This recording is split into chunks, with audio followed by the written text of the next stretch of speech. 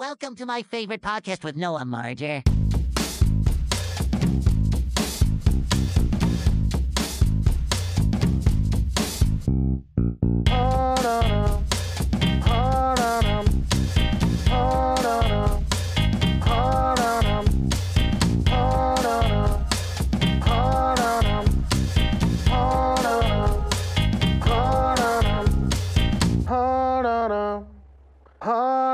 Children by the Million sing for Alex Chilton when he comes round. They sing, I'm in love. What's that song? I'm in love with that song. That, of course, is Alex Chilton by The Replacements. He was the guy from Big Star, all your favorite songs. Haha. That was him. That was Alex Chilton by the Replacements, but he's also in Big Star. Yep. That was beautiful. Really bad. really just an awful thing to say. It was a lovely, just, spoken verse kind of thing. I think you brought your own spirit to it. Thank you, James. Literally the nicest thing you could have said possible. Yeah. Welcome to My Favorite Podcast. This is the podcast about people's favorite things. As always, I am the host of the show, whether you like it or not, Noah Marger. You heard him already. Why waste your time? Why waste his time anymore? Let's just get him introduced right off the bat. Thanks for being here. My guest today is a comedian and Twitch streamer who is doing madcap shit over there on Twitch, and he allowed me to say that because I ran it by him beforehand. He was nice enough to let me say madcap, including, but not limited to, blowing up a balloon via the Twitch chat. You will just have to go and see it. I watched the VOD of it. It really did happen that way. Playing some GoldenEye, as well as measuring his heart rate while playing horror games. And you can see that thing spike really hard. Very happy to have him on the show today. You can follow him at twitch.tv/James R. Trevor.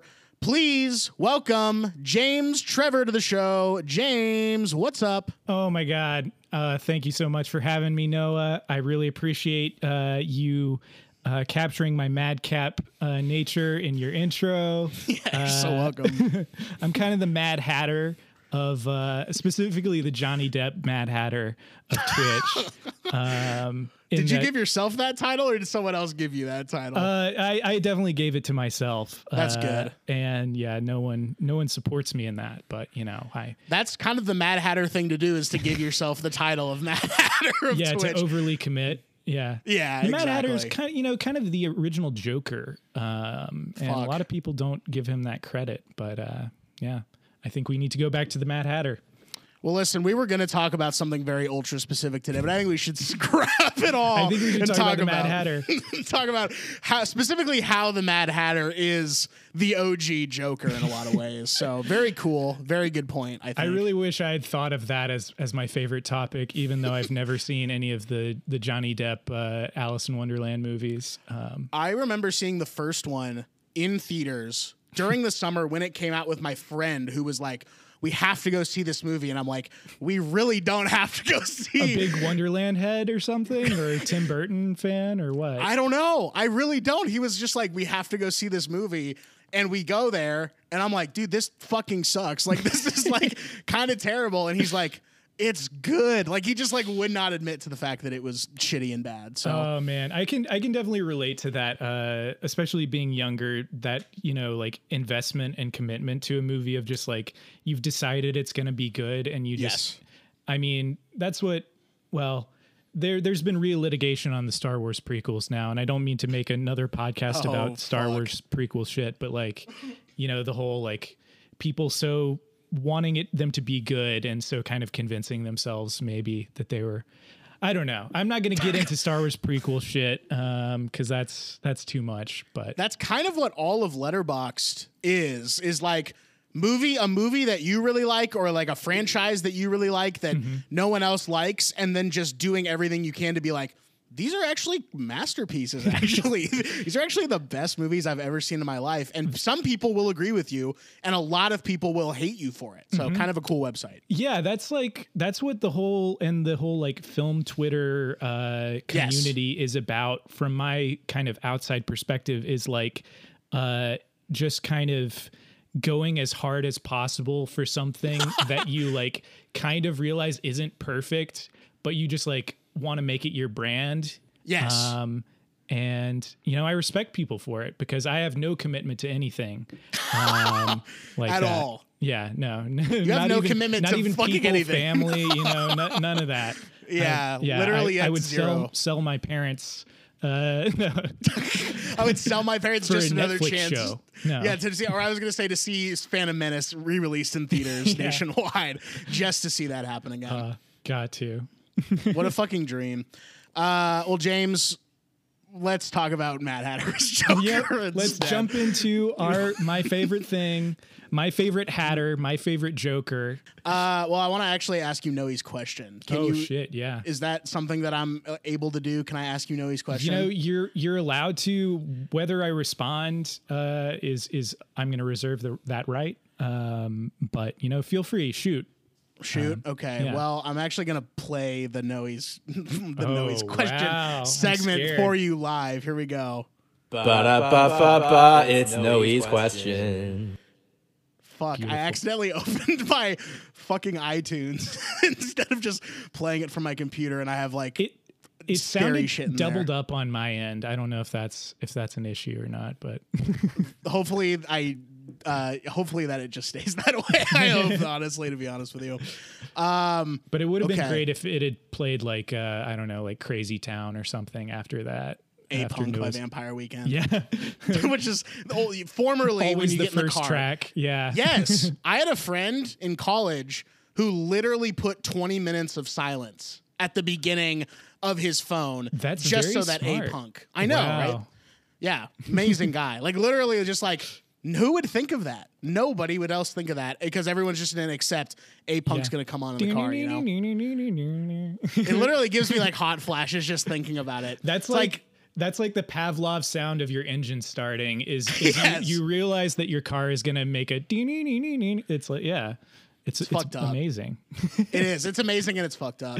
It's Yeah. like when I don't do this anymore, but I was younger, I would have like an actual pop song as my like alarm in the morning. Yeah, see, I never understood people that would Yes. do that because you condition yourself to hate the song, right? That's exactly what happens. Yeah. And so it's your alarm tone for like maybe like a year or something like Yeah. that. And you're like, I hate this song so much now. Like it's just terrible. Just triggers like the anxiety of, oh fuck, I gotta get up. I'm like already late. Yeah, I've gotta get to literally- fucking school. Yes, it is. I have a test today. Like life sucks. Like the girl that I like doesn't like me back. Just like course. everything about high school that just in one condensed like thing, one conditional like synapse going off in now the it's brain. Feel Good Inc. Is For making- me, it was Over the Hills and Far Away by Led Zeppelin. Believe it or not. Ooh, yeah, it's a good song, Yeah. but yeah. Great song. Terrible Awake song though. Led Zeppelin also ties into our topic very interestingly. That's true. Yeah. That's true. But before we Yeah, we actually got to get to talk Noe's about question. I sidetracked. Yeah, sorry. let's play it again. Yeah, it's been long enough. Let's play the theme song one more time. Hold on. Hopefully I can not. I'm glad to have a chance to hear it again. So. Yeah, let's play it one more time. Here we go. Ready? Ba-da-ba-ba-ba, it's Noe's question. Did it sound doubled up that time? It did kind of, but I don't know. I'm sure it's just my ears being fucked up or something. And if it's doubled Yeah. up, then whatever. Yeah, exactly. But you also do have famously just the most fucked up ears known to man. So, yeah, It's take what true. you can get. That's with why I'm that. always happy to wear over-ear headphones. I actually always hide I my prefer over-ear headphones. I hate earbuds, to be honest. Oh with yeah, you. yeah. I mean, earbuds suck. It's like not Yes. comfortable jamming something in your ear. I don't know why we've accepted them. Why as a society we're just like this is My actually voice is this just is this dripping thing we with want. disdain now. I'm just like the most fucked up thing in the world.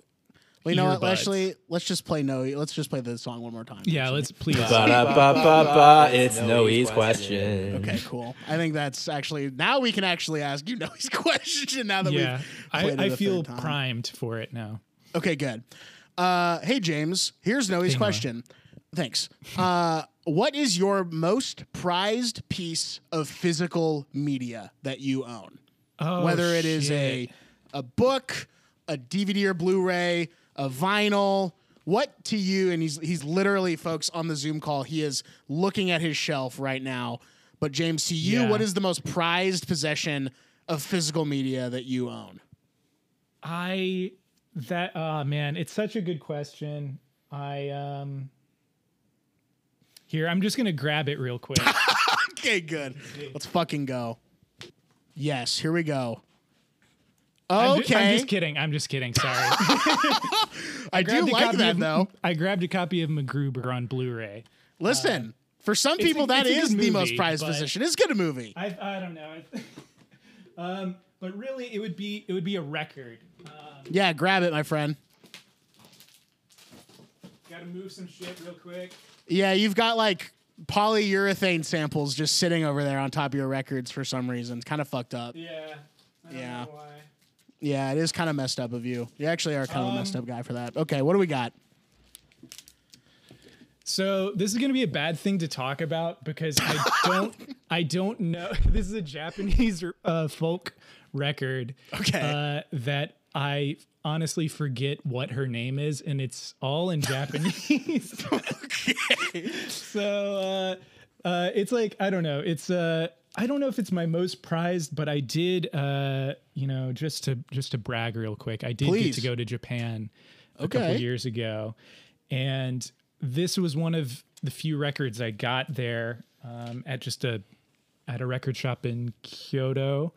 And yeah, it's just an amazing folk singer who I just kind of picked the record based on the cover, of course, judging a record on its cover, because that's all you can do.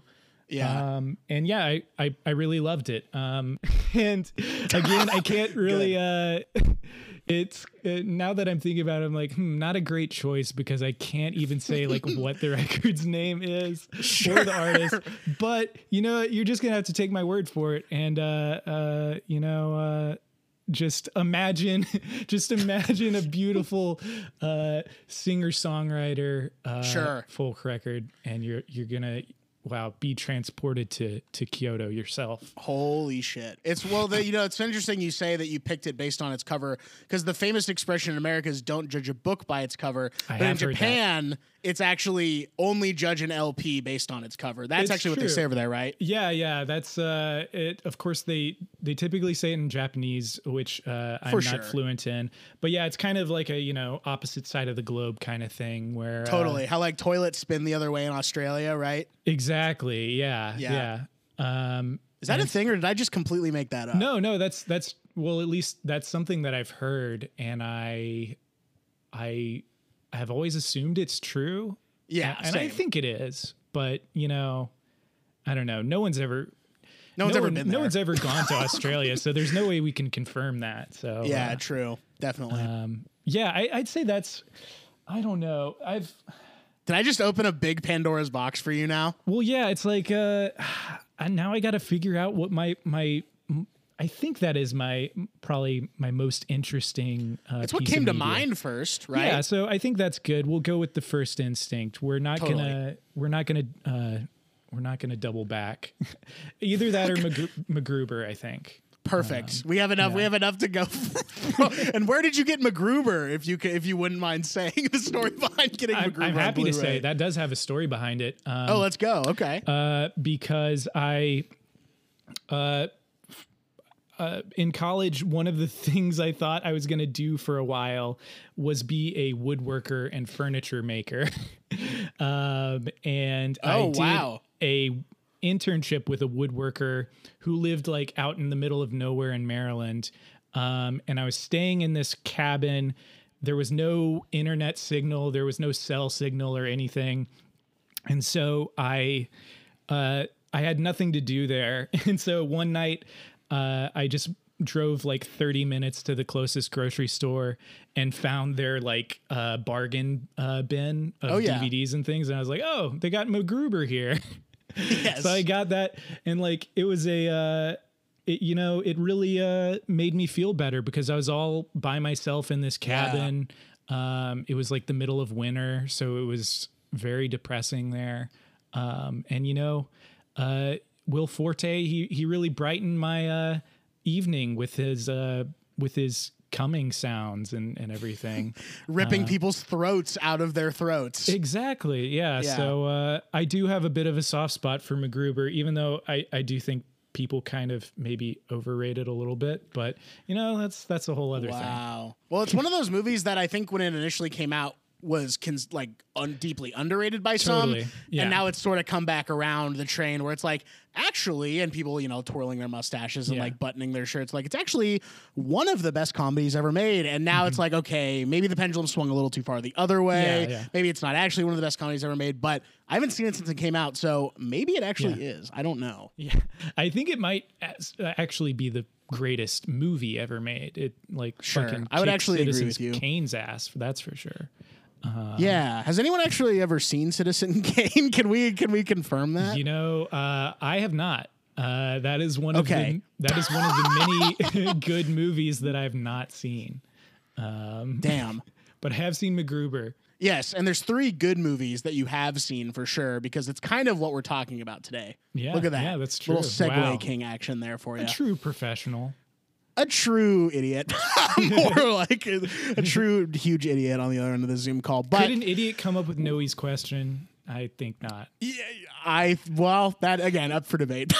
Do you want to hear Noe's question one more time, please. possibly? Okay, one more time. Here we go. One more I'm gonna do time. it with it this time. Here we go. All right, here we go. Ba-da-ba-ba-ba, it's Noe's question. Question. Okay, perfect. That was great. That was awesome. Let me just play that a couple more times, but we'll move Please. on. Is there a way to loop it? Is there a way to loop it? Not without me having to just sit there and press Yeah. play over and over again. Too Break bad. out your loop pedal, man. We're talking about bonus features today, James. Something that I literally in a million years never thought we would be talking about on this show. But I'm happy to we hear are that. doing it. We're doing it. And what brought you to the point where you're like, I have to pick bonus features to talk about on this show? Because in theory, you could have easily said, I want to talk about the movies, Lord of the movies Rings themselves. themselves. Yeah. But we're talking about the bonus feature state, and then later on we'll talk about specifically 3 bonus features. So why did you end up going with bonus features? So it was one of those things that growing up, I don't know, it just it really captivated me, which sounds a little silly, but when I was a big fan of the Lord of the Rings movies in general, Sure. as a kid, but yeah, specifically the getting those extended editions, getting the the special editions of the DVDs that had the special cases that looked like books and Yes. 6 discs per movie, something crazy like that. Maybe even more than 6 discs, I forget. But and just hours upon hours of just extra stuff when Right. you're just, I don't know, a kid who's completely obsessed and wants to know everything about it. It was perfect for me as a kid. And as a kid and person who's always been interested in how things are made, the processes of making things, it was probably the first major behind the scenes documentary I saw for movies. Definitely the most in depth Absolutely. that I watched at that time, and I guess since then, because I don't know, even other subsequent documentaries, they haven't been 12 hours of them or something crazy. Right. And also just, I don't know, the DVD special features in general, it's become a lost art in a way. Yes.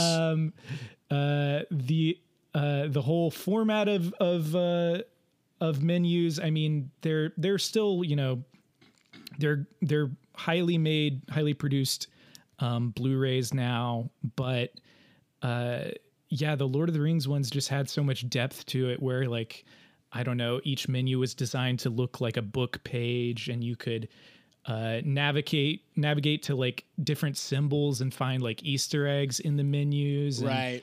there was just I don't know, there was just so much shit there. It was part of the experience of Yeah. watching these extended editions. It was okay, you had the original movies, which are all nearing 3 hours or over 3 hours.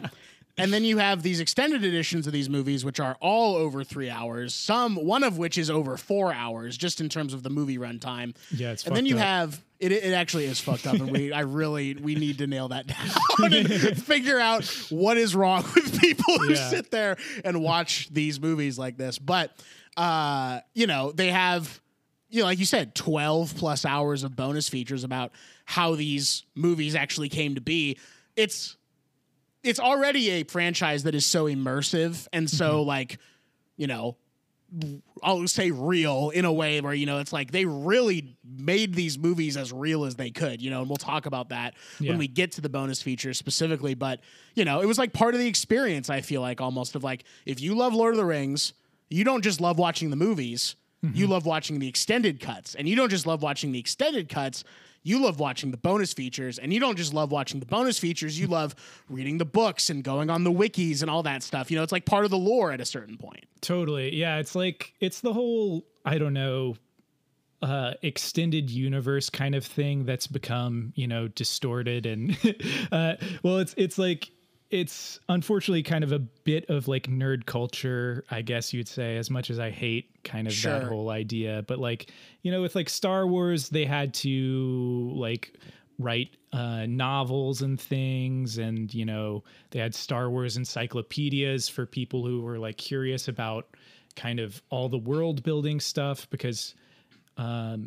with like Star Wars and Lord of the Rings, I think that's, one of the strongest parts of them is the world building. Totally. And yeah, those DVDs definitely, they just give you more of that. And if you are the kind of person who is into Lord of the Rings, I feel like you're kind of just naturally like wanting to explore more of the world. Absolutely. And see like, oh, like that fucking like painting that's in the background of like this one shot, you get to like see, I don't know, an artist actually paint it or something.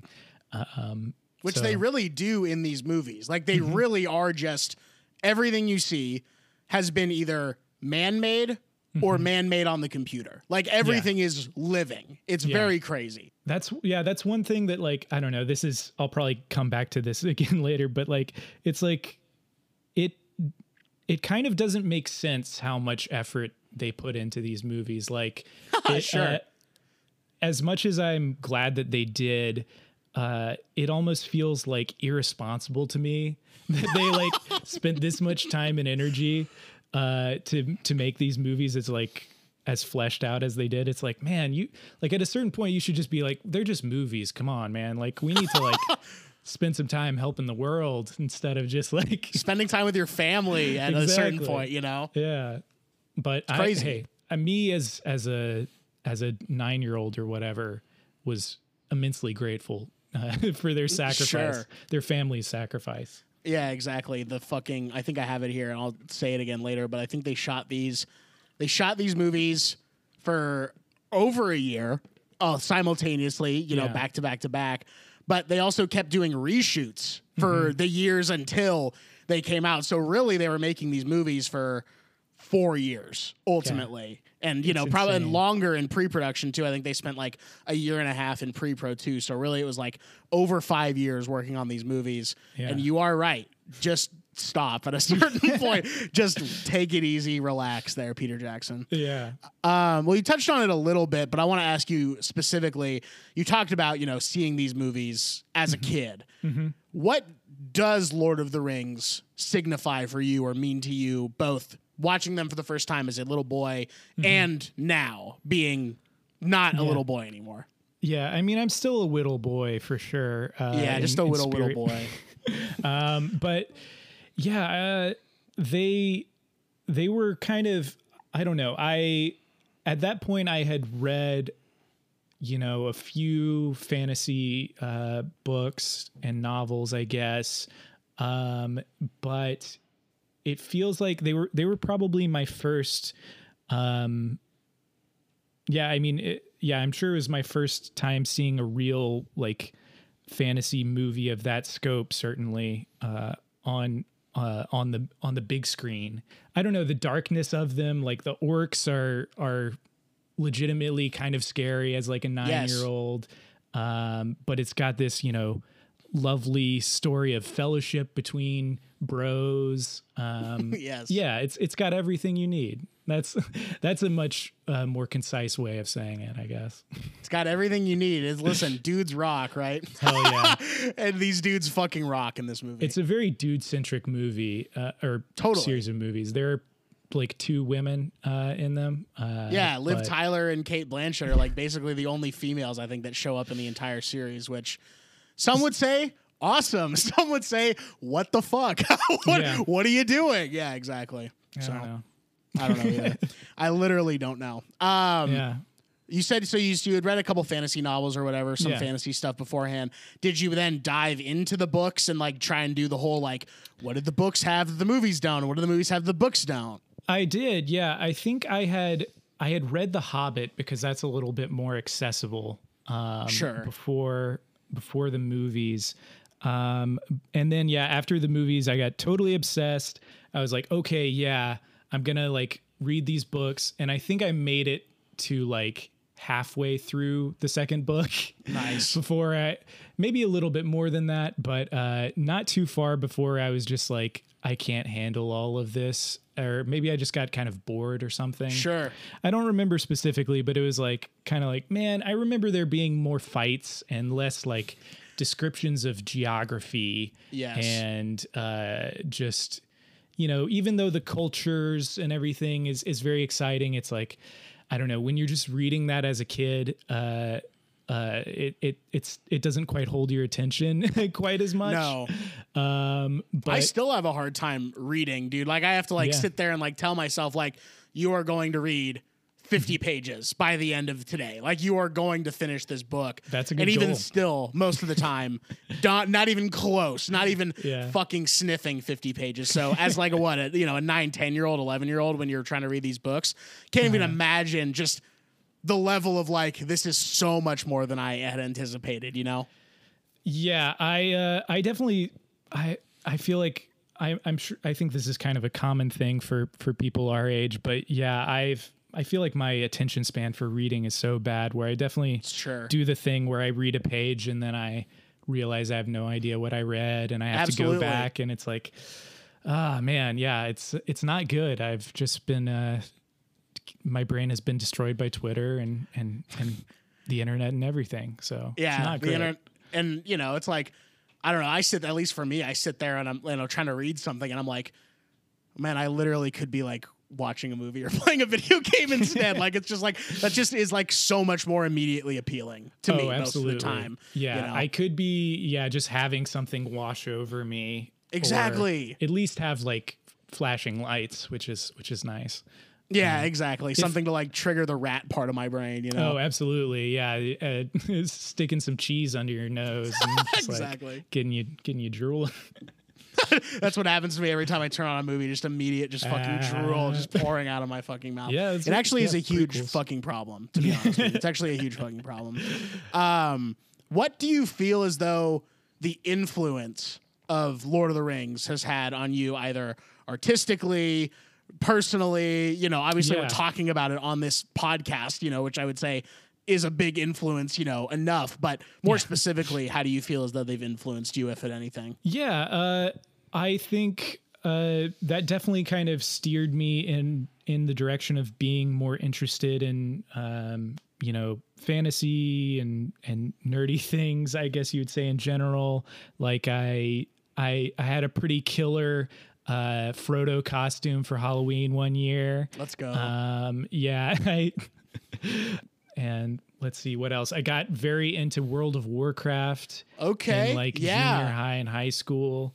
And, you know, much to the detriment of my health and social life and everything. Fortunately, I steered myself away from that by the end of high school. So it wasn't Thank God. a total loss. But yeah, I spent a little bit too much time just running around, killing little goblins and things in there. I just listened to an episode of Doughboys, actually. Oh, yeah? With Jacob Wysocki. And he was talking about how there's like certain things that he just loves that he can't let himself have or do anymore because they just kind of ruin his life a little bit. And one of those was World of Warcraft. He said that he was like literally neglecting all of his schoolwork to play it in high school. And he was like, I was going to fail. I was not going to graduate high school if I didn't stop playing World of Warcraft. Like, it was like crushing my grades. Wow. And my parents like had no idea. And it got to the point where it was like, I either have to tell my parents that I'm like fucking up so hard by playing World of Warcraft. I have to admit to the most embarrassing thing that yes, exactly. Or I just have to stop doing it. And I don't have to tell them and I can fix this right now. So it really was though, like one of those things. I was a little bit too young, I think, to like fully appreciate and like play it. But like, you know, they made a fucking South Park episode. The sophisticated taste for World of Warcraft. I still haven't developed the sophisticated palate for World of Warcraft. Don't worry, you'll get there one day, man. I have faith in you. Thank God. But yeah. Are they still doing it? Like, does it still operate? Are people playing? It's still running. The servers are up, baby. And I think they've still been releasing like expansions and like updates and everything. Shit. I know some people that got into it maybe like a year or so ago, and I was like, I wonder what was happening a year ago that would cause people to have a lot of time on their hands. You know, we'll to never get know. World of Warcraft. Yeah, we'll never know why this, the graph spiked at that point. But kind of weird. I'm not much of a not much of a news guy, right? Yeah, and really not. But yeah, I can relate to that. And my parents, as much as I resented it at the time, they would my dad figured out how to set the router so that it would cut off the internet at like 1 a.m. or something. Oh, okay. Which drove me insane, which is like pretty reasonable. It's pretty late. Yeah, that is pretty late. Yeah. But even so, on the weekends in high school, when that would hit and I would just get booted from World of Warcraft, I would be so pissed off. Just like, dude. The most like furious, like little fucking nerd who's just like, no. I had more just to literally do. Making the worst sound you can imagine from your like fucking in the computer room. Just like the most like weird growl that you can like muster at that time. Just like literally fuck off, Dad. But 1 a.m. is pretty reasonable. Like, I'm surprised. Like, I thought you were gonna say like 8 o'clock. Oh or something. no, yeah. They gave me a long leash, but it was it was not enough for me. Damn. Well, now you are an adult and you can set your own router to turn off at like 3 a.m. if you want. Exactly. Yeah. No, I let that baby ride, Okay, all right. He's a little bit of a freak with it, guys. Yeah. He's a little bit of a nasty freak with his router. Oh, yeah. I'm going to be browsing at any time of day, 247-365. That's me. Do you ever wake up? Yes. Like in the middle? Okay, cool. Yeah. Moving on. Sorry. No, I dude, I liked that. I literally liked that. So keep doing that. Okay, cool. Okay. I'll keep doing dumb shit. Okay, cool. Yeah, that is actually what I want. But have you ever like woken up and like searched something like in the middle of the night? Like you just like had woken up and you're just like, oh fuck, I gotta Google like Custer's Last Stand or something like that. Just like some random bullshit. Yeah. For me, sometimes it'll be like panic over like, oh my God, I like don't know the capital of Croatia or something. Right. And like, of course, someone is going to ask me this and I'm going to look like such a fucking dumbass American, like, who doesn't know anything. I don't know. It's always like paranoia that drives stuff like that for me. Damn. Well, what is the capital of Croatia? I don't know. Yeah. Yeah, I have no idea, to be honest with you. I don't fucking know. I gotta ask, just because they're related and just such a weird sort of, I don't want to say footnote in Lord of the Rings history, but I just have to ask about them. Yeah, what are your opinion on the Hobbit trilogy that came out in the 2010s? They're real disappointments for me. Sure. Yeah, and from my research, my independent research, yes.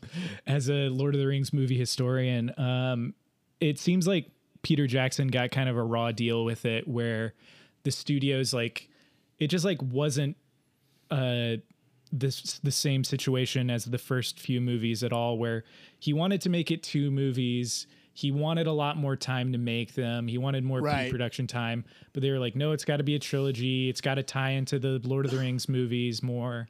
They just kind of forced all these decisions that made them a lot worse. And yeah, and it's also just like, it's so sad seeing like Ian McKellen and Christopher Lee being so much older. Yes. And just like noticeably like their voices are more like gravelly and slow and everything. And yeah, they're just like, I just don't care for them very much. I don't know. They've got some good stuff in them. It's nice to see just the world a little bit more, but Sure. I don't know. I think I would have kind of preferred if they had just left it alone, personally. Yeah. That's like how not good they are, that you're just like, Yeah. man, you should have just left these alone. I 100% agree Yeah. with you. I actually remember going to see Desolation of Smog like Yeah. in theaters with like a group of people, Mm-hmm. not because I wanted to go see it, but because like one of the guys was like, we're going to see Desolation of Smog. Like maybe it was his birthday. Like I don't Yeah. remember, but it was like, he wanted to go see it. So then all the other people were like, okay, I guess we're going to go see this movie. Just so fucking boring. Just like so like Yeah. not interesting. And I'm not miserable. even, it is miserable at a certain point. And I'm not even really that into Lord of the Rings. Like Yeah. I respect them as movies because like you said, it's like kind of embarrassing how like well made and like how like articulate they are as far as like movies are concerned. But Desolation of Smog and the first Hobbit, whatever the fuck, what is the name of the first Hobbit movie? What is it? An Unexpected Journey, I think. I was gonna say a road of weary travelers. is what I was gonna say. I love Hobbit that one. as like the off-brand version of it. Just like the shitty animated version that's like kind of felt cut out or whatever. It's actually of called Weary Travelers. Boulevard of Broken Dreams. Hobbit. That's honestly that is more interesting if it was like a Green Day fucking Hobbit or whatever. Hobbit movie sucked. Didn't see the last one, which was like what, the Battle of Five Armies, right? Yeah. Which was probably the worst one, honestly. Yeah, That's awesome. so you didn't miss out. But you bringing that up about your friend, that did remind me of of another thing that Yes. Lord of the Rings means to me. Kind of Yes. is it was a major birthday movie for me because I'm a December baby. Okay. So it was for like, the 3 years or whatever when it was coming out. I forget if there was gaps between. I think it was. I think it was 2001, 2002, and 2003. Like Yeah. they all just came out right after one another. Yeah. So, my birthday's on the 19th, and I think they would typically come out on like the 17th or 18th or 19th. So, Oh wow. yeah, I was able to do the cool thing of, like inviting a few friends to the movies and getting to see these movies on my birthday. So that was always very exciting. And then after they were gone, it was Peter Jackson's King Kong, which was not as Yes. good. No, not at all. Not quite as good, though. I want to revisit it because maybe I'll appreciate it in some way, but And you'll start the sort of the film Twitter thing of like, actually, guys, yeah, it's actually That- pretty good. this movie totally understood the assignment or like whatever the fucking thing is on that really just cursed website right now. Jack Black Yeah. always, though he actually would be a good one to do for that. He Fuck. always understands the assignment. He actually does. He is the You could do rare. School of Rock. Yes. King King Kong, fucking Nacho Libre. Yeah, Nacho Libre and like Bernie or something like yeah. that. He is like the rare actor where it doesn't really matter what he's in. He's like always the best part of whatever he's Totally. in. He's Yeah. just that good of an actor.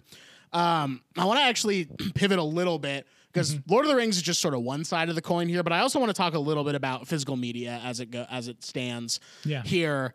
Were these sort of your gateway bonus feature, like drug, so to speak, or were you a bonus feature fiend prior to this, or where do these stand in the continuum of your bonus feature love? Yeah, I don't know.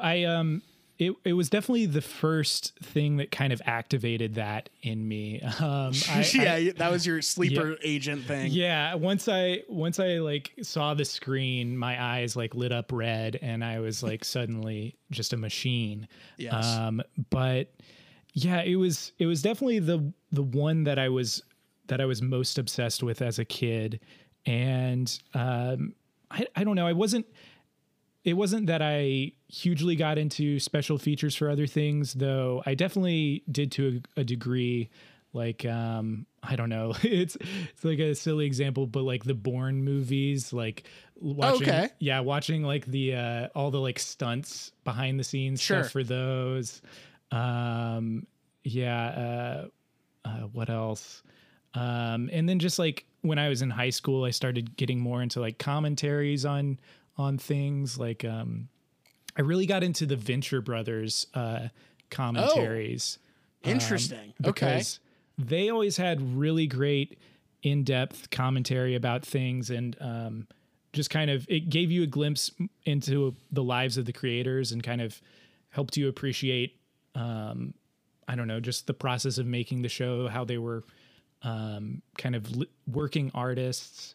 And I don't know, it just, as someone who, as I was growing up, kind of gradually realized, I kind of want to go into the arts. Sure. Maybe filmmaking, maybe TV, something like that. I just gradually got more and more into the behind the scenes things, I guess. The commentary world is a world that I personally have yet to, I haven't crossed that threshold. You know, I haven't sort of, gone beyond the pale on that one, because I feel like you should. It's dangerous. I feel like literally I shouldn't, because at some level it's like, okay, there's the movie, there's the bonus features, which are completely separate entities from the movie. Mm-hmm. But then the commentary is just the movie, but not the movie. It's the movie with another dude's voice or some people's voices over the movie. And in my brain, I'm like, I just want to watch the movie, man. If I'm going to watch the movie, I just want to watch the movie. But like, I just have yet to cross that threshold. But I know people literally will like just watch like the Boogie Nights commentary, or like just listen to that. Yeah. Like PTA's done some good ones. Yeah, that's like that one. I know it's like a pretty special one, right? From what I hear, it's one that I haven't visited or checked out before, but I think that's also partly why I got more into like the TV side of it, because it is more like bite-sized.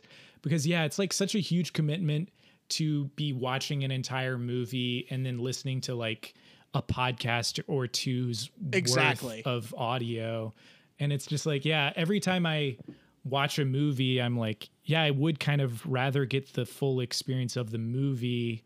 So I haven't gotten too deep into commentaries, but there are a few like examples that I'm like, okay, like the Venture Brothers, and the Nathan For You commentaries are also very great. Okay, I could definitely see myself doing the Nathan For You commentaries. I haven't dipped into that at all, but those sound amazing. It's especially good because they bring on. That was actually how the Finding Francis documentary started. Right, because they brought the Bill Gates guy, the Bill Gates impersonator, on to record commentaries. And he's just like taking phone calls during the commentary recording and just like completely not paying attention. And it's hilarious to listen to. I do want to ask you though, how has your relationship to physical media changed since the Lord of the Rings extended cuts? Did that start off now I have to have the DVD copy of my favorite movie, or I have to own all my favorites on CD or whatever? Or how did that change for you? Because I know, at least for me, my dad was like, and my parents were like, you should not own physical media. Like, it's like a bad investment. Like, don't do it. And then as soon as I was like old enough to like start buying DVDs, I would. And it was like 2013, 2014 when I started doing it too. Oh, man. Way late in the game, but it was all like used shit. So I have a soft spot for Blu-rays and DVDs, and like pre-pandemic, one of my favorite things was just walking around the used DVD section of a record store and just finding, treasures. So hell yeah. Yeah, because there are so many things that like in that weird window of like the early 2000s, mid, 2010s or whatever, that haven't made the leap. They haven't made the jump from DVD to digital or whatever. Right. There are plenty of things that are getting kind of lost in the cracks. It honestly, it took a break. My interest in physical media did take a break for a little while, where I think just kind of going to college, trying to like, pack as light as possible, kind of, know, when you're moving all the time.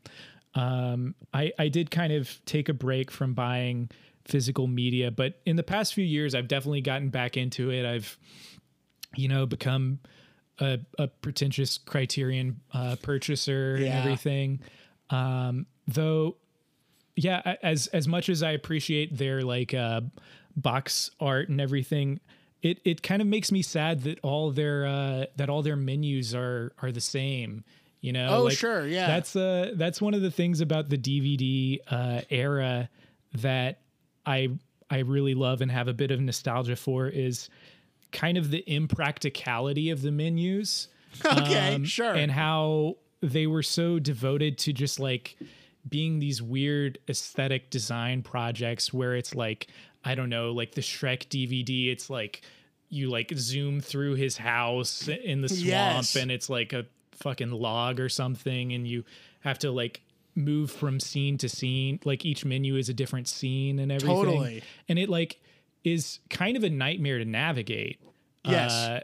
And because it always like will play like a 5-second clip every time you like change menus.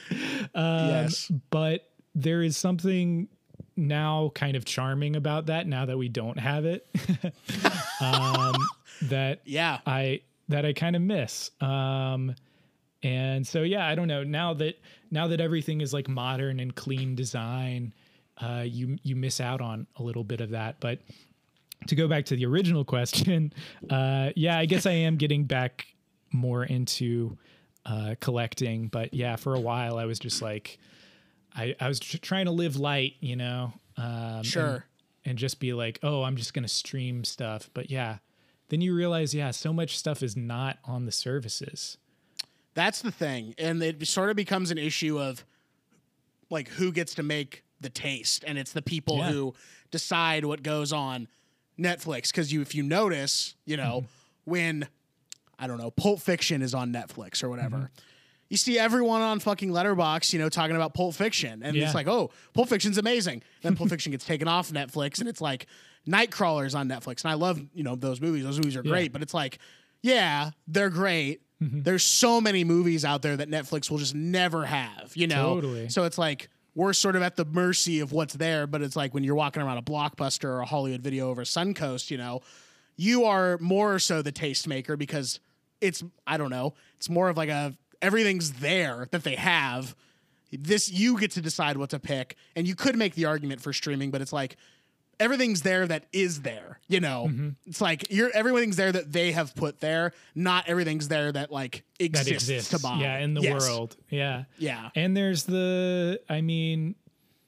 obviously a lot of the stuff that like, you know, Disney or whatever, like cuts out of shows. Like, there's obviously a lot of like bad dated stuff, but at the same time, it is like parts of history, of film history, of TV history. Absolutely. That's being edited out. And we are just kind of, again, at the mercy of the higher ups to say like, you know, oh, well, yeah, we don't want this thing in here anymore. And yeah, again, obviously it's like a lot of that shit, it's like, we don't really want to see, but it's kind of getting lost now. So absolutely. It's like erasing history to some greater or lesser degree, whether it is tasteful or hateful or whatever, it's gone, you know, more or less at a certain point. Last question for you, and then I'm going to jump into some fast facts here. Ooh. We've seen sort of a decline in physical media. I think that's fair to say that there has been a major decline in physical media sales and everything.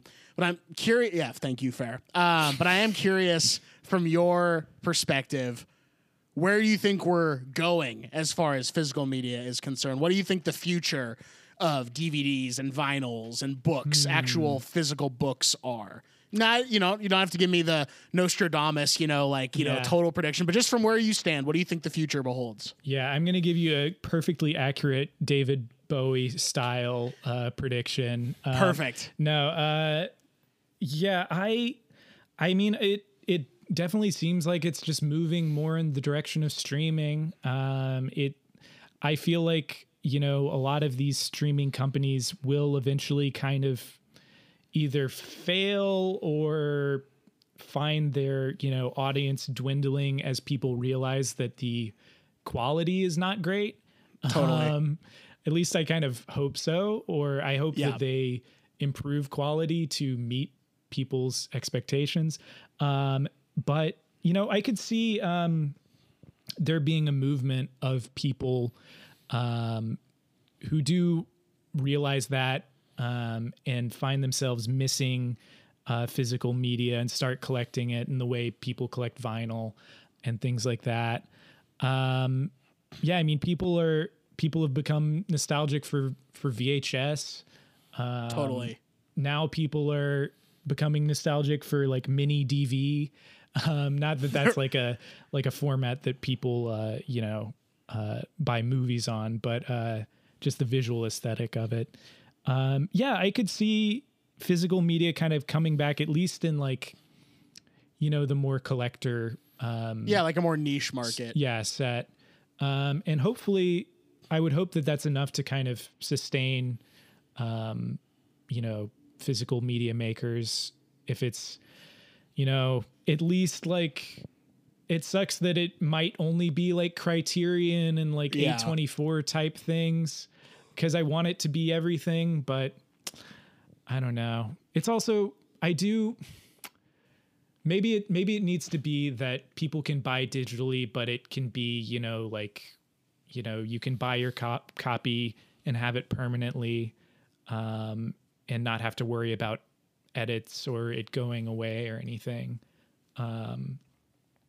Because I mean, the environmental cost of like, printing a bunch of DVDs is not great. Yeah. So basically I don't know, man. I don't either. I really don't. And I think that you are onto something though, with it becoming more of a niche market. And there was a good video essay, and I can't remember who did it.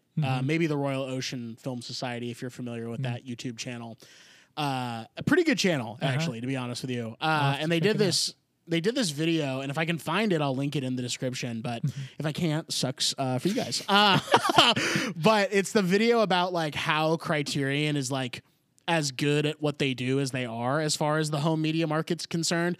And it's interesting because like their whole brand is that they're exclusive. Their whole brand is that there is a little bit of gatekeeping involved with like what they do, and that they know that people don't normally buy their shit not during a sale. Yeah. And that's fine, because everyone will buy it during the sale anyway, because whether they're there for the movie, they're there because they're a collector and they want to own all the Criterions, or they're there because they just like the way the box looks. They're there for some reason or another. And you got to be honest with yourself. Those boxes are cool. And it's just kind of cool to watch them sit on a shelf sometimes, Absolutely. Yeah. They all look great together. Yeah. The little Criterion logo matches up and everything. It's nice. Yeah. No, I always appreciate them. And my collection is definitely very small, but I'm working on it every time there's a sale. Well, not every time, but I'm occasionally picking some up. What's your fave that you've got on the shelf right now? My favorite that I've got, it might be the Before trilogy. Hell yeah. I'm a big fan of those. Yeah. I have that collection as well, sitting in storage right now. But yeah, that's a great trilogy to have, whether it's on Criterion or not. Yeah. Can I hit you with some fast facts, James? Please do. Please. Okay, here we go. The Lord of the Rings is a film series of 3 fantasy adventure films directed by Peter Jackson, based on the novel written by J.R.R. Tolkien. The films are subtitled The Fellowship of the Ring, The Two Towers, and The Return of the King. I just wanted to make sure everyone knew we were talking about that Lord of the Rings. You should have said that up top, man. I should have. People are probably clicking off going, what the fuck are they talking about? I clicked off within the first 10 minutes being like, are you fucking kidding me? What are they talking about? The 3 films were shot simultaneously and entirely in New Zealand from October 11th, 1999 until December 22nd, 2000. The films were a major financial success and are among the highest grossing film series of all time, with $2.98 billion in worldwide receipts, as well as winning 17 out of its 30 Academy Award nominations across all 3 films. That is more than 50%. The majority of the time, they won the Academy Award if they were nominated. It's fucking crazy. Do you know who the only actor is to be nominated for the movies? The only actor, I would guess Ian McKellen. You would be correct. Congratulations. I'm so good. Wow. You are crushing it. Wondering whether Patrick Stewart would be right for the part of Gandalf, Philippa Boyens drew a tape of him performing opposite Ian McKellen, only to suggest Ian McKellen instead. McKellen became Jackson's first choice for Gandalf. Christopher Lee sent Jackson a photograph of him in a wizard's costume, wanting to play Gandalf, but Jackson decided he would be perfect for Saruman instead. Just like how I sent James a photo of me doing a podcast in hopes that he would do the podcast, and then he said, "Yeah, okay, sure." I was like, we should maybe think about recasting, but we'll give it a shot. We'll give it a shot, see how it goes. So far, not nailing the part. While casting, Jackson looked for... You disagree? Well, thank you. That is the nicest thing anyone's ever said to me. While casting, Jackson looked for backup options for the various parts, including Lucy Lawless and Nicole Kidman for Galadriel, Anthony Hopkins and Sylvester McCoy, who was eventually recast as Radagast, for Bilbo, Paul Scofield, Jeremy Irons, Malcolm McDowell, or Tim Curry for Saruman, and Tom Baker, Tom Wilkinson, Sam Neill, Bernard Hill, who was eventually cast as Theoden, and Peter O'Toole for Gandalf. And into several older actors who were auditioned for the part, such as Patrick McGoohan. That is one of the worst names I've ever heard in my life. You don't want a literally McGoohan. That's a no. You do not want a condition. McGoohan running around. Yeah, it sucks. And Anthony Hopkins. Wow. Miramax and Jackson discussed Daniel Day-Lewis for Aragorn, starting, quote, fanciful internet speculation that Daniel Day-Lewis was approached for the part numerous times, although Jackson eventually inquired about him. Jackson cast Stuart Townsend, who the studio deemed too young. After shooting began, they decided to recast the role. Viggo Mortensen took the role. The rest is history. Previous attempts to film Tolkien's work were made by William Snyder, Peter Shaffer, and John Borman. Those attempts resulted in a couple of unproduced scripts, concept art, and one animated short. Other filmmakers and producers who have had interest in adapting Tolkien are said to include Walt Disney, Al Brodax, Forrest Ackerman, which sounds like a bad Scott Ackerman character, Forrest Ackerman, Dennis O'Dell, who considered Richard Lester to direct, but instead approached David Lean, Stanley Kubrick, and Antonioni, which is insane to think that there would have been a Kubrick Lord of the Rings running around out there, as well as George Lucas. Jackson came up with the idea for the extended cut for Laserdisc and DVD formats while in pre-production. He could insert some of the violence that he thought that he would have to trim to get a PG-13 rating for the theater within those cuts, and could tailor the pacing to the demands of the small screen, which he said were, quote, completely different. He observed that the extended cuts will be ultimately seen as the more definitive version of the film. And that goes into my big last fast fact, which is the extended cut of the films and the supplemental special features labeled as appendices were spread over 2 discs each, and a limited collector's edition was also released. The Fellowship of the Ring was released on November 12th, 2002, containing 30 more minutes of footage, an Alan Lee painting of the Fellowship entering Moria, and the Moria Gate on the back of the sleeve, an Argonath-style bookend, which was included in the collector's edition as well. The Two Towers was released on November 18th, 2003, containing 46 minutes of extra footage, and a Lee painting of Gandalf the White's entrance. The collector's edition contained a Smeagol statue with a crawler-looking statue of Gollum persona available for a limited time. And as well, The Return of the King was released on December 14th, 2004, having 52 fucking extra minutes of footage, a Lee painting of the Grey Havens, and a model of the Minas Tirith. I hope I'm saying that right, Tirith, for the collector's edition, with Minas Morgul available for a limited time. The special extended DVD editions also had in-sleeve maps of the entire Fellowship's travels, and they played at cinemas, most notably on December 16th, 2003, marathon dubbed Trilogy Tuesday, culminating in a late afternoon screening of the third film. People are so insane with these extended editions. It is so scary to me. Yeah, it's messed up. It is messed up. It actually is. Yeah, I'm glad you reminded me of the contents of them, because I never had the special editions with the statues and things, but I had also forgotten about the maps, and like that it kind of satisfies that part of you that's like with video games, you miss, like, at least I personally miss, like, the manuals and things, and like totally all the extras that come in there. And all the art in there was great too, because it was like from the original concept artists and the artists who worked on the books as well. So they really they produced them very well, I would say. I mean, outside of like box set collector's editions and like Criterions and stuff, probably the most famous DVDs of all time. Like what some could argue, you know what I mean? Mm-hmm. Yeah, I think that's totally fair. Yeah. And I think it's like, for a lot of people, probably most people would say they're the most famous, like, DVDs probably of all time. They probably owned them, you know, if they really were Lord of the Rings fans, which a lot of people are. It's like the Jerry Maguire tape of DVDs. I don't know if you're familiar with Everything is Terrible. Oh, absolutely. That whole room that they devoted to just everything is Jerry Maguire or whatever. Yeah, fucking crazy. Speaking of the artists, though, let's talk about our first little bonus feature that you picked out for us today. Yeah. You picked out 3 bonus features specifically for the purposes of this show. There are so many bonus features, like we said. There's literally hours and hours. But you picked out 3. The first one I want to talk about today is literally called Designing Middle Earth. James, why did you pick Designing Middle Earth? I picked this one because it is probably my favorite aspect of the behind the scenes stuff. The kind of the artistry, all the pre-production, like world building kind of stuff that goes on. You get to see all the artists that are brought in. You get to see lots of sketches and sculptures that they made of different, character and creature designs. You get to see kind of the love and attention to detail that all these artists had.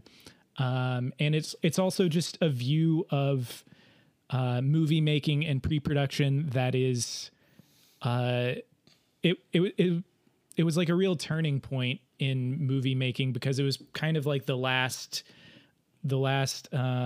major movie that made so many things practically, and had so much practical art making behind it. And you can also see the start of kind of the pre-visualization, revolution, I guess you would say. Sure. That now is just like, I don't know, that's how like half of Marvel movies are made before they even start shooting, is like they plan out all the action sequences and like animate them all in advance. So it's funny because it's like, it's got so much of this like practical stuff and real artistry that I love. And then it's also like the start of kind of all this tech stuff that I'm less a fan of, even though it's, it takes a lot of artistry too and a lot of effort. But yeah, I don't know. This section, you kind of get a little bit of all of that. You do. You get, this specifically, this one for me really sold me on Peter Jackson as a director, because what I took away from this bonus feature, which I had never seen before, is that this was not, let's recreate Lord of the Rings. This was Peter Jackson saying, this is the only opportunity I'm ever going to get to make my war movie. And so he decided, I'm going to make my war movie now, and I'm just going to do it through the guise of Tolkien, because isn't the Lord of the Rings more or less a like analog to one of the world wars, like, anyway? Yeah, totally. Yeah, and that brings up like one of the things I really love that he says. He talks about kind of giving a speech to the design crew before they start, where he's like, I want you to imagine that this is like a historical film. Absolutely. That this all happened, that we're going to get to shoot on location in the real locations that they used. And that, everything has to make sense. The design of everything has to make sense because, all of this happened. And that's the kind of the level of respect that they treated it with. And like, I don't know, you can take another step back and be like, okay, yeah, that's like really silly of them to, but at the same time, it's like that kind of devotion is part of what made these such, well executed movies. I mean, it literally is like, it's like Spielberg being like, we're shooting the fucking invasion of D-Day from Saving Private Ryan on the fucking beach where it happened. Yeah. Like, to me, it's the same thing. There's not a difference there. And for him, Peter Jackson, to approach shooting these movies like we're shooting it, on the grounds in which it happened. These are the battlefields. These are the, cities in which, you know, the destruction and the planning took place. Genius. Like, Yeah. I literally think that is a genius perspective to take, because you don't have to imagine it anymore. Like it is like real at that point. Like well, let's pretend that it happened this way. It's like, no, it did happen this way, and we are going to recreate that. So that was actually my biggest takeaway from watching this, was not, wow, look at the, you know, which, yes, all the people who did the concept art and all the people who built the sets and everything, amazing work. But it really was that idea of like, these are real events that we are recreating on film. I thought that was pretty genius, personally. Yeah, he's a super smart, I don't know, just director and kind of like motivator in general. Yeah, you can really tell just from the special features that, like, yeah, he was so involved at every level, like testing out every single prop, and like, I don't know, just, yeah, he handled it really well. I don't know. He did handle it really well. As far as like some moments in the actual bonus feature that stuck out to me, it was pretty amazing watching them. I believe they're in the Shire, or like the location where the Shire was going to be shot. And those two guys, I believe I have their names right here, Alan Lee and John Howe, they just started pulling out their sketchbooks and just drawing, like right there, like in the moment. They're like, this is the place that we have to be. I thought that was pretty amazing. Yeah, I love that part too. And yeah, just kind of like sketching the actual landscape and then sketching where all the houses and hobbit holes and things are going to go in. And they even kind of do that, a similar thing later with Rivendell, the elf city, where they have this like this area of woods that they decide on. And then so they make a model where they, you know, kind of put little sticks in to simulate all the trees. And then so they build models around the trees to kind of like, because the elves are so kind of connected with nature, they're not, you know, cutting down a bunch of trees or, you know, just like making a set completely from scratch. They're building structures kind of that are in tune with nature and like, Totally, you know, kind of match up with the actual landscape. So yeah, it's one of those things where it's like, oh, it's so cool to see the production kind of mirror the themes of the actual source material. And yeah, because they just, I don't know, respect the material so much. They respected the material so much. And as artists, it was like, I never got the impression that it was like, all right, another fucking day at the office, you know, punching in and punching out. Like, these guys were, whether it was right from the beginning or once Peter Jackson sold them sort of on what they were doing, everyone came together, and it didn't really matter if they were a props person or a concept artist or, you know, a set dresser or whatever. Everyone jumped on board with the vision of this thing, and just whether they needed someone to sew something or they needed someone to, you know, build a model of something, everyone sort of just was on board to make the project. And that's how you know you really got like a talented and like devoted crew. I thought that was pretty cool. Yeah, that's one of the other things that I'm like, okay, this is why these movies were such a success, is just the kind of, again, kind of unreasonable devotion that these people had to these movies, where it was like, yeah, everyone was so highly motivated, and you can tell just that, yeah, they must have like, I don't know, there's a tension in my head where I'm like, as kind of like a, you know, like a pro labor kind of person, I'm like, no one should ever have to like work overtime or anything, you know, like it should, like, jobs should be easy on everyone. But at the same time, it seems like to make a movie like this, or just a project that is so, that has so much attention to detail, that like you kind of need like that unhinged level of devotion to it. Totally. And it's cool to see people just like completely going for it. 100%. Is there anything specifically that we didn't mention that you really wanted to mention about this section? Because we got two other sections, and I want to make sure we have time to spend on both of those. Yeah. I guess just I really love seeing the physical art making that they're doing. It's like, now pretty much most of this would be like, even if people are doing concept art, it would be, you know, on a tablet or something. And these are, you know, all people who are making actual like pencil drawings, actual Right. like watercolor paintings, which just like, it seems ridiculous to do this for a movie. But you know, they just put so much love into it. And the fact that they also, brought on a lot of like young artists, like former art students, I thought was cool. Sure.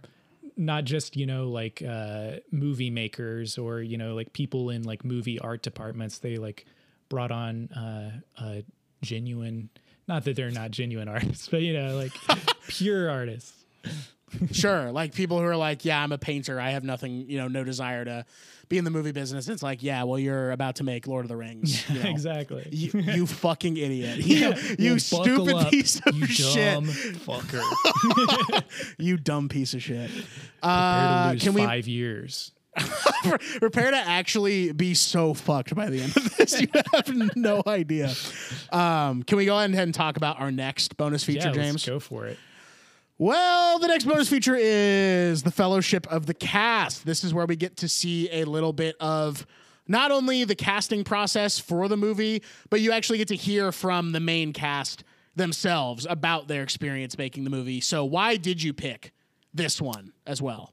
Yeah, I don't know. I just thought it would be a fun other perspective on the movies because Sure. the cast is such a huge part of it. And you know, you do really feel, as much as these are kind of, they feel kind of a little bit like PR-y kind of late night stories a lot of the Yes. time, where it's like, oh yeah, we had so much fun that one time when we were like fishing or whatever. But at the same time, you do get a sense of their like genuine connection because, like, I mean, yeah, if they were together for like 3 years, it would kind of have to happen, or else they would drive each other insane. And yeah, it's a nice other perspective besides the, you know, behind the scenes crew. And yeah, I don't know. There's some fun stuff in there. There is some fun stuff. I when you said about the like the PR sort of late night stories type stuff, it made me think like it's just such good fodder for comedy. Like these types of interviews where it's like, you know, the actor probably doesn't really want to be doing this, but like it's in their contract, like somewhere deep that they like their agent or their lawyer never told them. It's like, well, you have to do 45 hours of bonus feature content for Lord of the Rings and you're not going to get paid overtime for any of it. They're like, great, let's do it. Let's start right now. It's just like so funny. The idea of like, what was it like working with Sean Astin? Elijah Wood is like, oh, he was just the best. And it's just like that over and over and Everyone over was again. Great. Yeah, I didn't have any problems with anyone. You can kind of like that's one of my one of the kind of like meta games I like to play with watching these things, though, is to try and like read between the lines of like Totally. of like, oh yeah, Ian McKellen is like, he likes talking about the other like serious older British actors. He's like, yeah, I really love them. And then he like doesn't talk much about like the Hobbits at all. You're like, Yes. you're like, I wonder if he like kind of was just like annoyed by them or something. And Or you can just kind was of, so like beyond just like everything that was going on. Like he's such a pro that it's like, I want to come in, scream, you shall not pass, and then like go back to my trailer and like Yeah. I don't want to fuck around with these guys. Like I want to go back and like hang out, you know. yeah, he's like, I'm not getting the crew tattoo or whatever. There was one Yeah. he might have actually gotten it. I forget. There was one person, they all ended up getting tattoos. This wasn't in this section, but yeah, there was one actor that didn't. I forget who. I feel like that's a fucking John, or what is this? Is John it John Rhys- Rhys Davies? Yeah, it was probably him. I think you might be right. That seems like a him move not to want to fucking get the tattoo.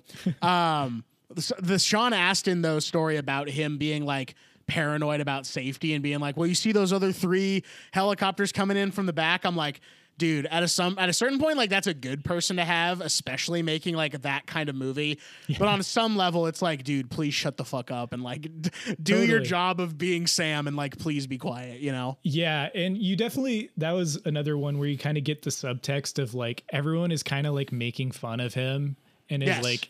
is like, yeah, he was always just like so like anal about like safety and stuff, and like And they're we not love him outright. for it. Yeah, exactly. They're not outright saying that it was like annoying as shit, but they're Yeah. like, yeah, he would do that a lot. It's a lot of passive aggressive BS. Totally. Yeah. And he is like the older one in that group. So it's like, yeah, I'm sure the younger hobbits were just kind of like rolling their eyes at him a bit. Totally.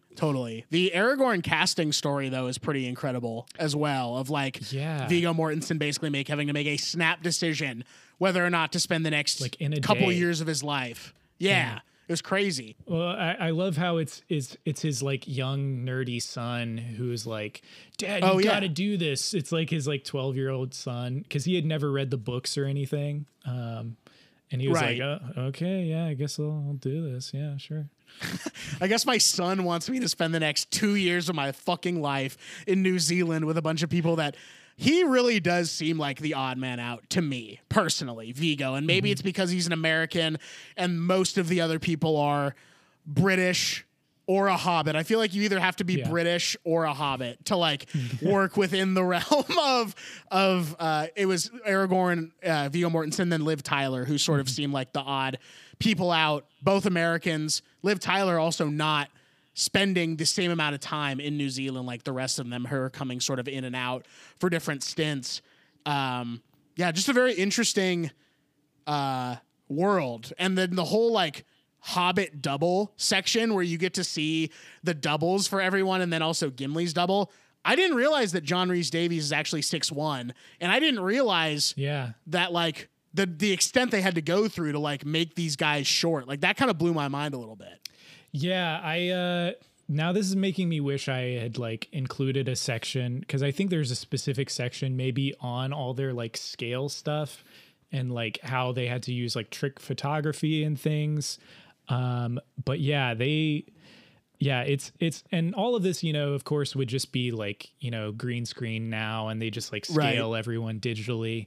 But yeah, I love all the double stuff and like it's so I also love kind of the weird eeriness of like seeing someone's like face like reproduced Yes.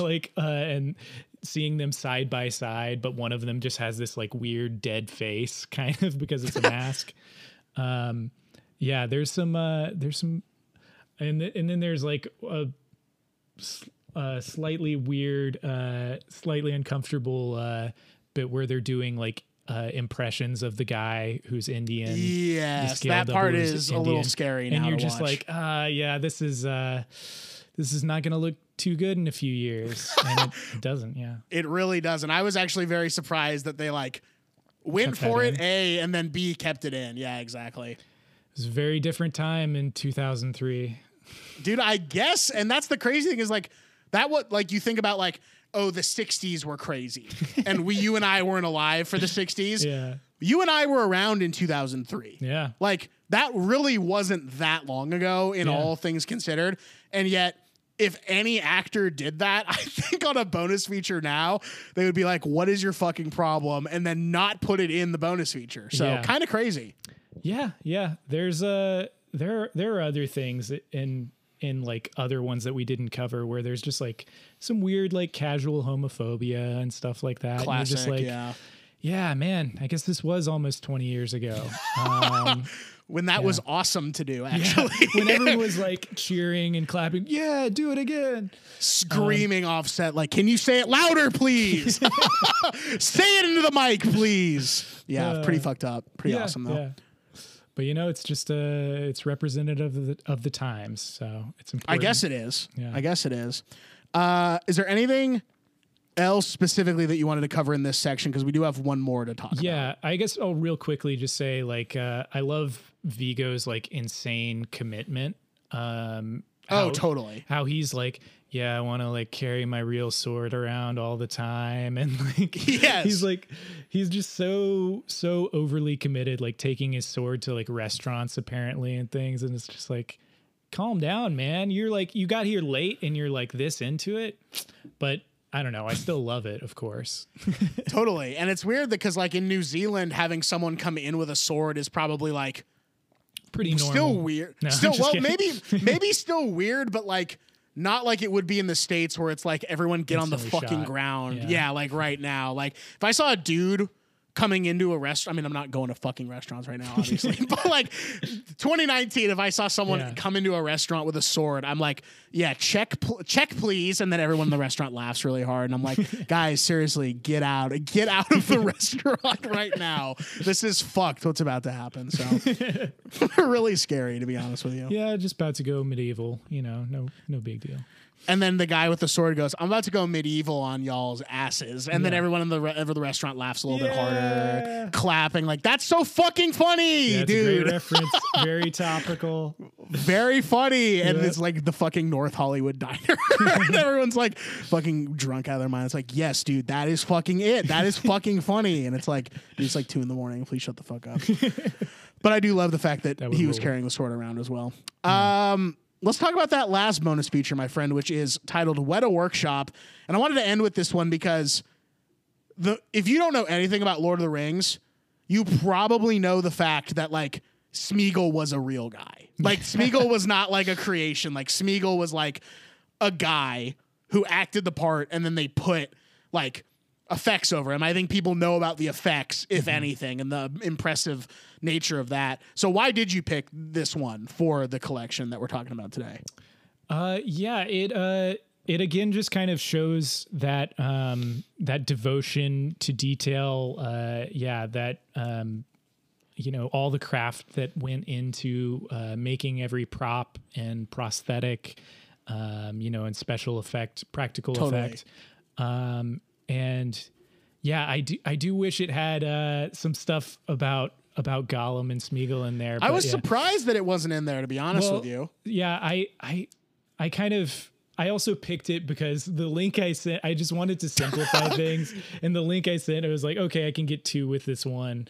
So it was not a very good reason, but it was that's pretty good. It was about a pretty good reason.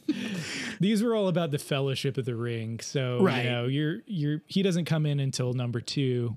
So you miss out on Smeagol, unfortunately. But I don't know. It has a lot of really good stuff. A lot of great details about like they said that they were for the foam latex like masks and things, they had to run the ovens for that like every single day for like 3.5 years. Insane. Yeah, just like mind-boggling kind of statistics for the production of this. Is this the bonus feature? Maybe it was a different one and I missed it. Is this the one where they talk about the Hobbit's feet? Yes, yeah. That was insane. That the blending on the Hobbit's feet to make their skin match the prosthetic, that blew my mind. That was so well done. It was insane to me. Yeah, and just the fact that they would have to stand for something like an hour and a half every morning while the feet just got glued onto their feet. And then like, I don't know, even longer to do that like painting and blending that you were talking about. And yeah, it looks amazing. It looks like looks for real. Yeah. It looks like a real freakish foot. It does. Can I say that I know he's not in this movie, but can I say Smeagol kind of bad with it? Can I say that, dude? Yeah, no, like his body, like he looks good. Yeah. Yeah, he looks good. Smeagol kind of looks good right now, dude. Smeagol can kind of get it. TBH. TBH, Smeagol can kind of fucking get it, dude. Holy shit. That reminds me, I was here. Wait. Oh no. I have to show this book that I got for my birthday in like 2003. I really should have bookmarked this page.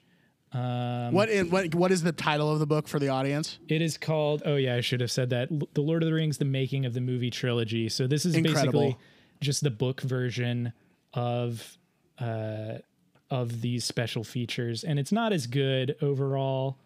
You can cut out some of this.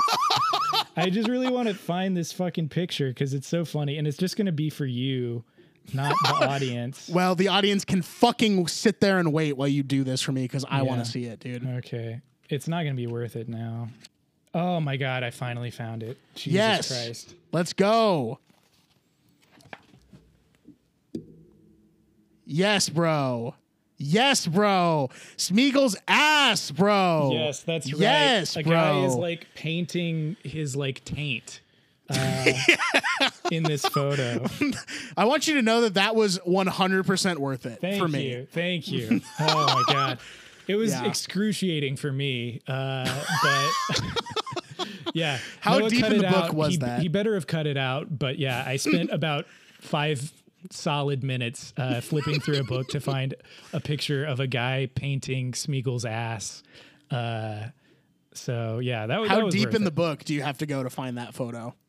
It's like Why don't you go? Wait, can you flip through the entire book one more time? yeah, for I'm gonna everyone? find it again. Wow, I found it instantly this time, which is the most upsetting. It is page 170 Damn. of like 190. So Fuck. They keep it I from should you have that whole started from time. the end. It's just Clearly. fucked up that the writers of that book keep that photo from you for so long when they Yeah. know that that's why you're digging through the book is to find a little Smeagol taint, you know? Well, I think it's, they know maybe kids are reading it, so they're like, we got to wait until it's just adults who Yes. are in here. Because you know kids are never gonna make it to the end of the book. Exactly, yeah. Though I did, because I Hell was yeah, devoted. dude. Yeah, you wanted to find that Smeagol taint. I gotta say, so Richard Taylor, who's like the lead Weta guy on this, when I was in college, I took a class called Visual Design. And you might be asking yourself, what is that class about? And I couldn't tell you because it was one of the worst classes that I ever took in my entire life in college. And it was taught by a man named Richard Taylor. And I thought, is it gonna be the Richard Taylor from Weta? That would be nuts. I mean, I went to a film school. It is in theory, a prestigious film school. Maybe they Possible. would have gotten him for like a semester. Maybe that's possible. Well, my friend, it was not Richard Taylor from Weta.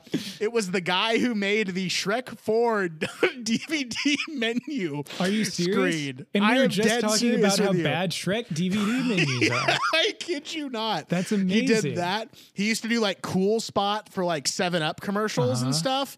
He was like such a piece of shit. And his name was Richard Taylor. And I hope that he hears this one day and knows that I think that he was such a piece of shit. But I thought for a brief moment maybe the Richard Taylor from Weta was about to teach my visual design class. So Oh man, that would have been cool.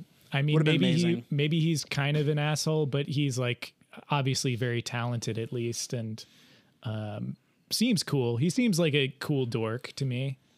this guy literally seemed just like, if like anything, he would have been like dry and nice. Whereas this other guy Yeah. was like boring and basically a bully. And like was like saying Worst like combo.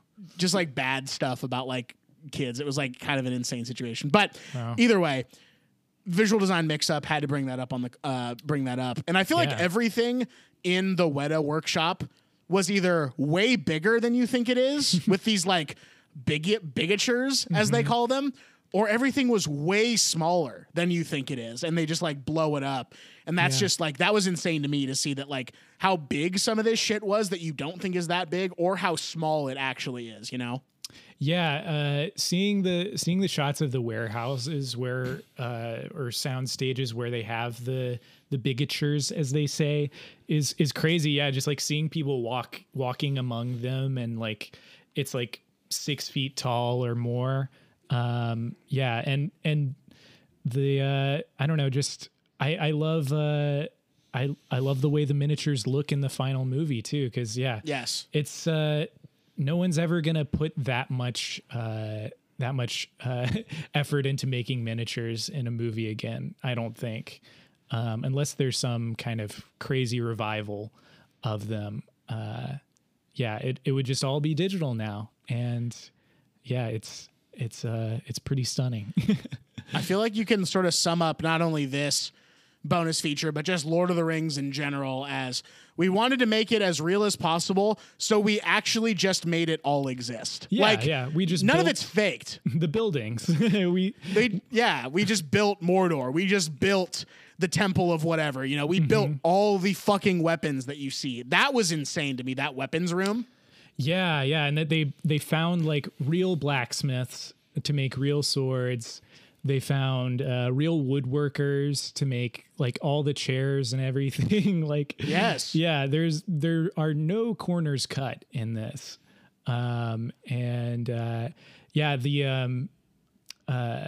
the guys who made Chainmail for like 3 years straight. They just two guys just sat at a table and made chainmail out of rubber tube.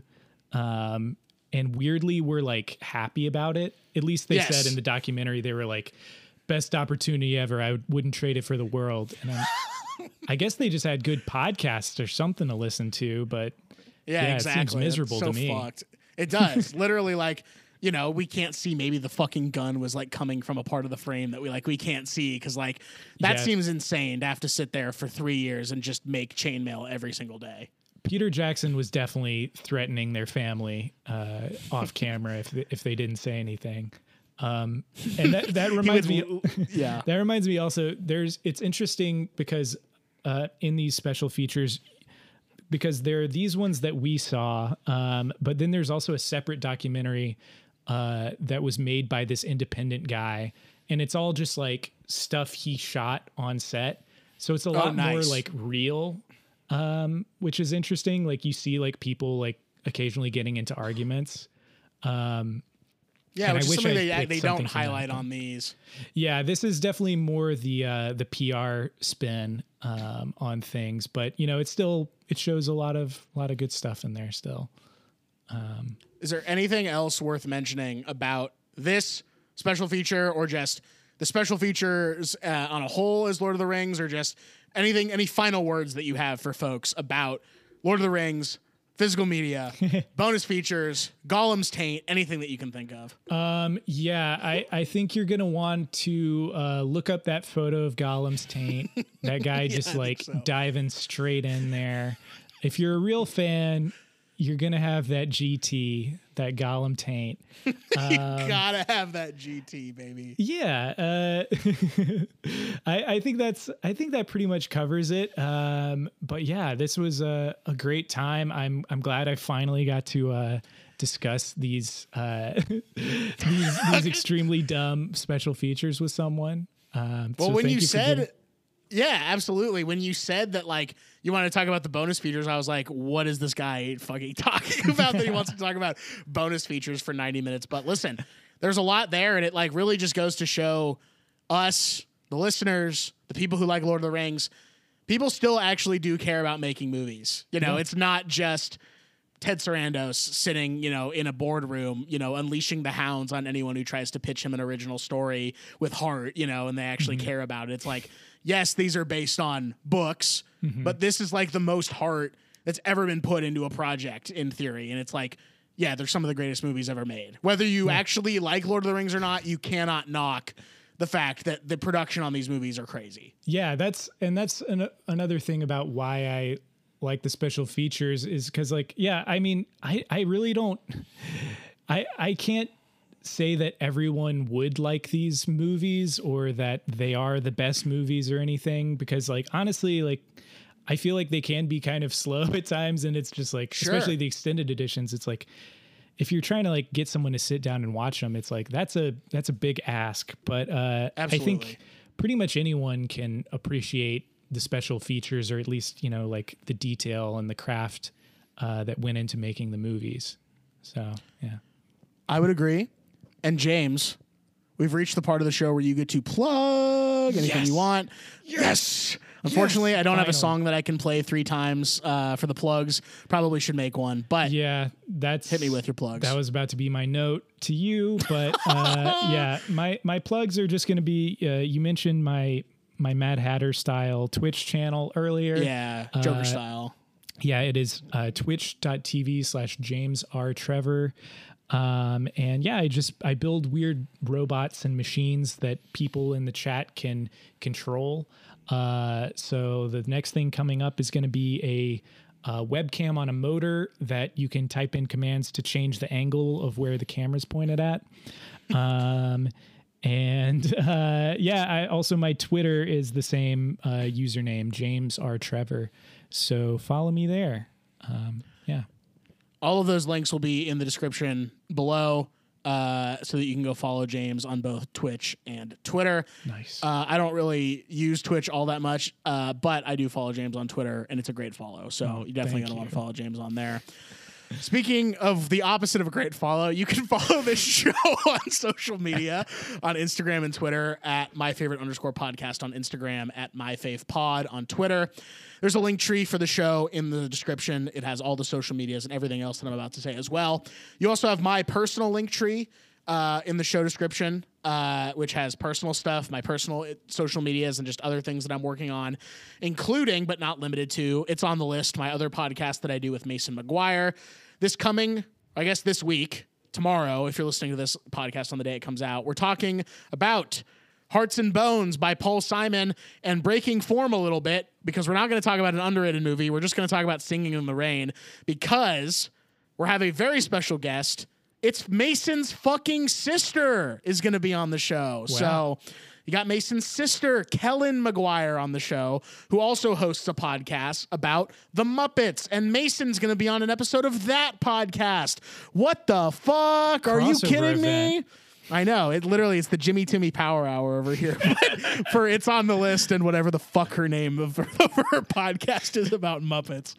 And you can also watch some comedy stuff that I'm doing. Your Local Government on Instagram, ylg.world on Instagram. Your Local Government Comedy on YouTube. Me and Fed doing some stuff over there. If you like this show, you can follow us there. Ha ha ha ha ha. He he ha. James, Trevor, thank you so much for doing the show. Thank you for being here. Thank you for putting up with my bullshit, my stupid bullshit. No, what are you talking about? I love it all. It was a great time talking with you. Thanks, man. And thanks for putting up with watching a bunch of dumb Lord of the Rings stuff. For that, you are welcome. I will not try and refute the dumb Lord of the Rings stuff. Yeah. Just kidding. But James, can you help me say goodbye to the folks now? Yeah, absolutely. Are we doing it in, are we synchronizing, or I'm just saying no? Bye? Yeah, you just nailed it. Okay. Bye.